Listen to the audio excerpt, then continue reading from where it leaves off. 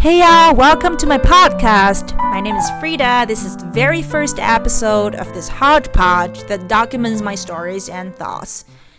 I grew up in Beijing and lived in the US for about 3 years, studying and working as a journalist.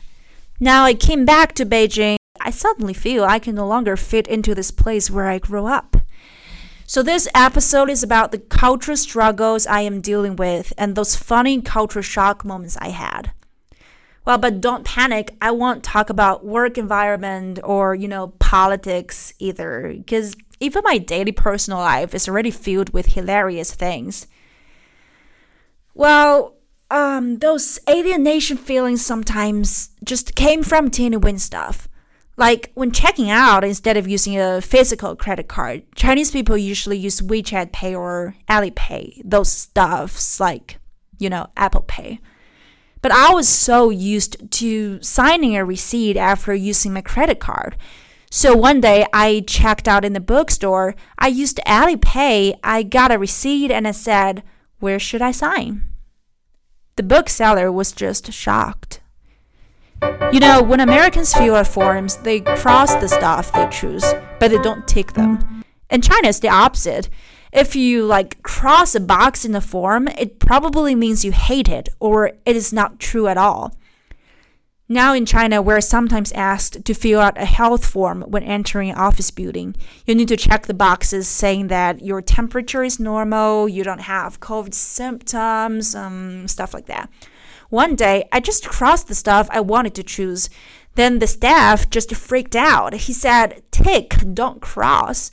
Then I suddenly realized, oh no, I'm still doing the American way. My mom said now I look different from other people. I mean, how? Is it because I dress in American style? But wait, what is American style? Do Americans even have a style? I mean, style and fashion and other fancy words probably only belong to Europe. I bet 90% Americans just grab clothes randomly in Walmart and they just match them without thinking about style at all, because Americans don't care. Well, indeed, I don't care too much about how people think about my clothes anymore, as long as it's appropriate. I don't mind if I look too cool or too hot. I love mini dresses a lot. I mean those with braces. I know it sounds weird because mini dress in the US automatically means it's usually with 2 braces, right? But in Chinese, there's a word specifically for that, which literally equals to bracelet mini dress. But anyway, in the US, it's normal and it's fashionable for people to wear mini dresses in summer. But here in China, people just keep looking at me when I walk on the street in my mini dress. What are you guys looking at? Is it because I'm too hot and you are melted? It's just weird, dude. But I do feel that sometimes Asian styles are sort of changing the casual style that I had in the US. I brought back a red and white plaid mini dress from the US, but I realized I was wearing it differently. I used to wear it with flip-flops when I was in the American countryside. But now I'm trying to match it with a pair of leather shoes. I mean, those cute, shiny, black leather shoes that go with the stereotype of Japanese schoolgirls.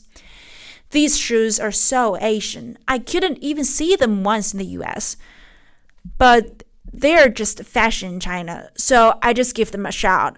Not bad with my American mini dress. It's just unique, aka weird. My makeup is different now too. Well, most girls in China want to apply foundation that makes their faces look whiter, right? I'm so used to the darker foundation that makes me look tan. Whenever I find something so tasty, I don't look for other restaurants or takeaway stores that have similar food. I look for his recipe. This is so American personally, because when in the US, for most of the time, the only way to eat authentic Asian food was to figure out how to make it myself. Even Starbucks in China is a totally different place. It has French candies and Chinese mooncakes. It's just, I figured, even in Starbucks, I don't feel a sense of belonging. Maybe I belong to nowhere, neither here nor there. There's only one exception, though. Only in one scenario did I feel I was one of those in Beijing. It had been years since I took the subway in a Chinese main city during the rush hour, and I had already forgotten the fear surrounding me when I was in a line miles long. It felt that, everyone was set to squeeze into that narrow door to separately compete for the very limited seats. The most horrible thing was, for some reasons that I couldn't understand, I had a strange but urgent feeling that I was obliged to get a seat. It felt like it was like a destiny God designed for me, and if I lose, it would be a betrayal to one of the missions of my life. But after I got a seat in the end, I thought, wow, I finally fit in. But maybe I don't have to get rid of all my American vibe to get my Chinese vibe back. Maybe it doesn't necessarily mean that once you move into a new society, you have to get rid of all your old lifestyles to fit in. Well, I was also thinking maybe I tried too hard when I fit into the American society. Like when traveling in the US, when I was asked where I was from, I sometimes answered the Midwest city where I went to grad school instead of Beijing, the Chinese one where I grew up. I didn't attempt to hide anything on purpose. It's just sometimes I subconsciously chose to make people believe that I was one of them. But, gradually, I figured that I don't have to abandon any of my Chinese vibe to fit in. When in Rome, for sure, you can do as Romans do.